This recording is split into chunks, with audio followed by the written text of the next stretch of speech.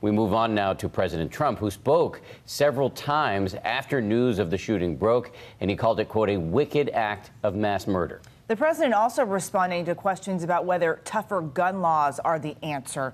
White House correspondent Tara Palmieri has more from the White House. Good morning, Tara. Good morning, Dan and Eva. 1 week before the midterms, President Trump is powering through on the campaign trail, despite the week of terror. He's had a softer tone at the rallies, but at times still unleashing on his political enemies.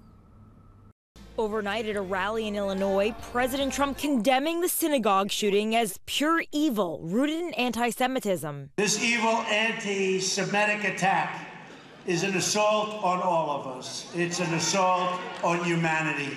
Just days after 14 pipe bombs were sent to Trump's political rivals, the president again calling for unity, continuing his pledge for a softer tone. If you don't mind, I'm going to tone it down just a little bit. Is that okay? Advisor to the president and first daughter, Ivanka Trump, standing in solidarity with the Jewish community. Ivanka, who converted to Judaism, the faith of her husband, Jared Kushner, tweeting, "All good Americans stand with the Jewish people to oppose acts of terror and share the horror, disgust, and outrage over the massacre in Pittsburgh. We must unite against hatred and evil." The president dismissing new gun laws as the solution to the wave of mass shootings, instead suggesting the death penalty and armed guards at houses of worship. If they had some kind of a protection inside the temple, maybe it could have been a very much different situation. And I think they should very much bring the death penalty into vogue. They should really suffer the ultimate price. President Trump said he considered canceling his rally in Illinois, where Congressman Mike Bost is struggling to keep his seat. He decided to rally instead, saying we shouldn't let evil change our schedule. Dan?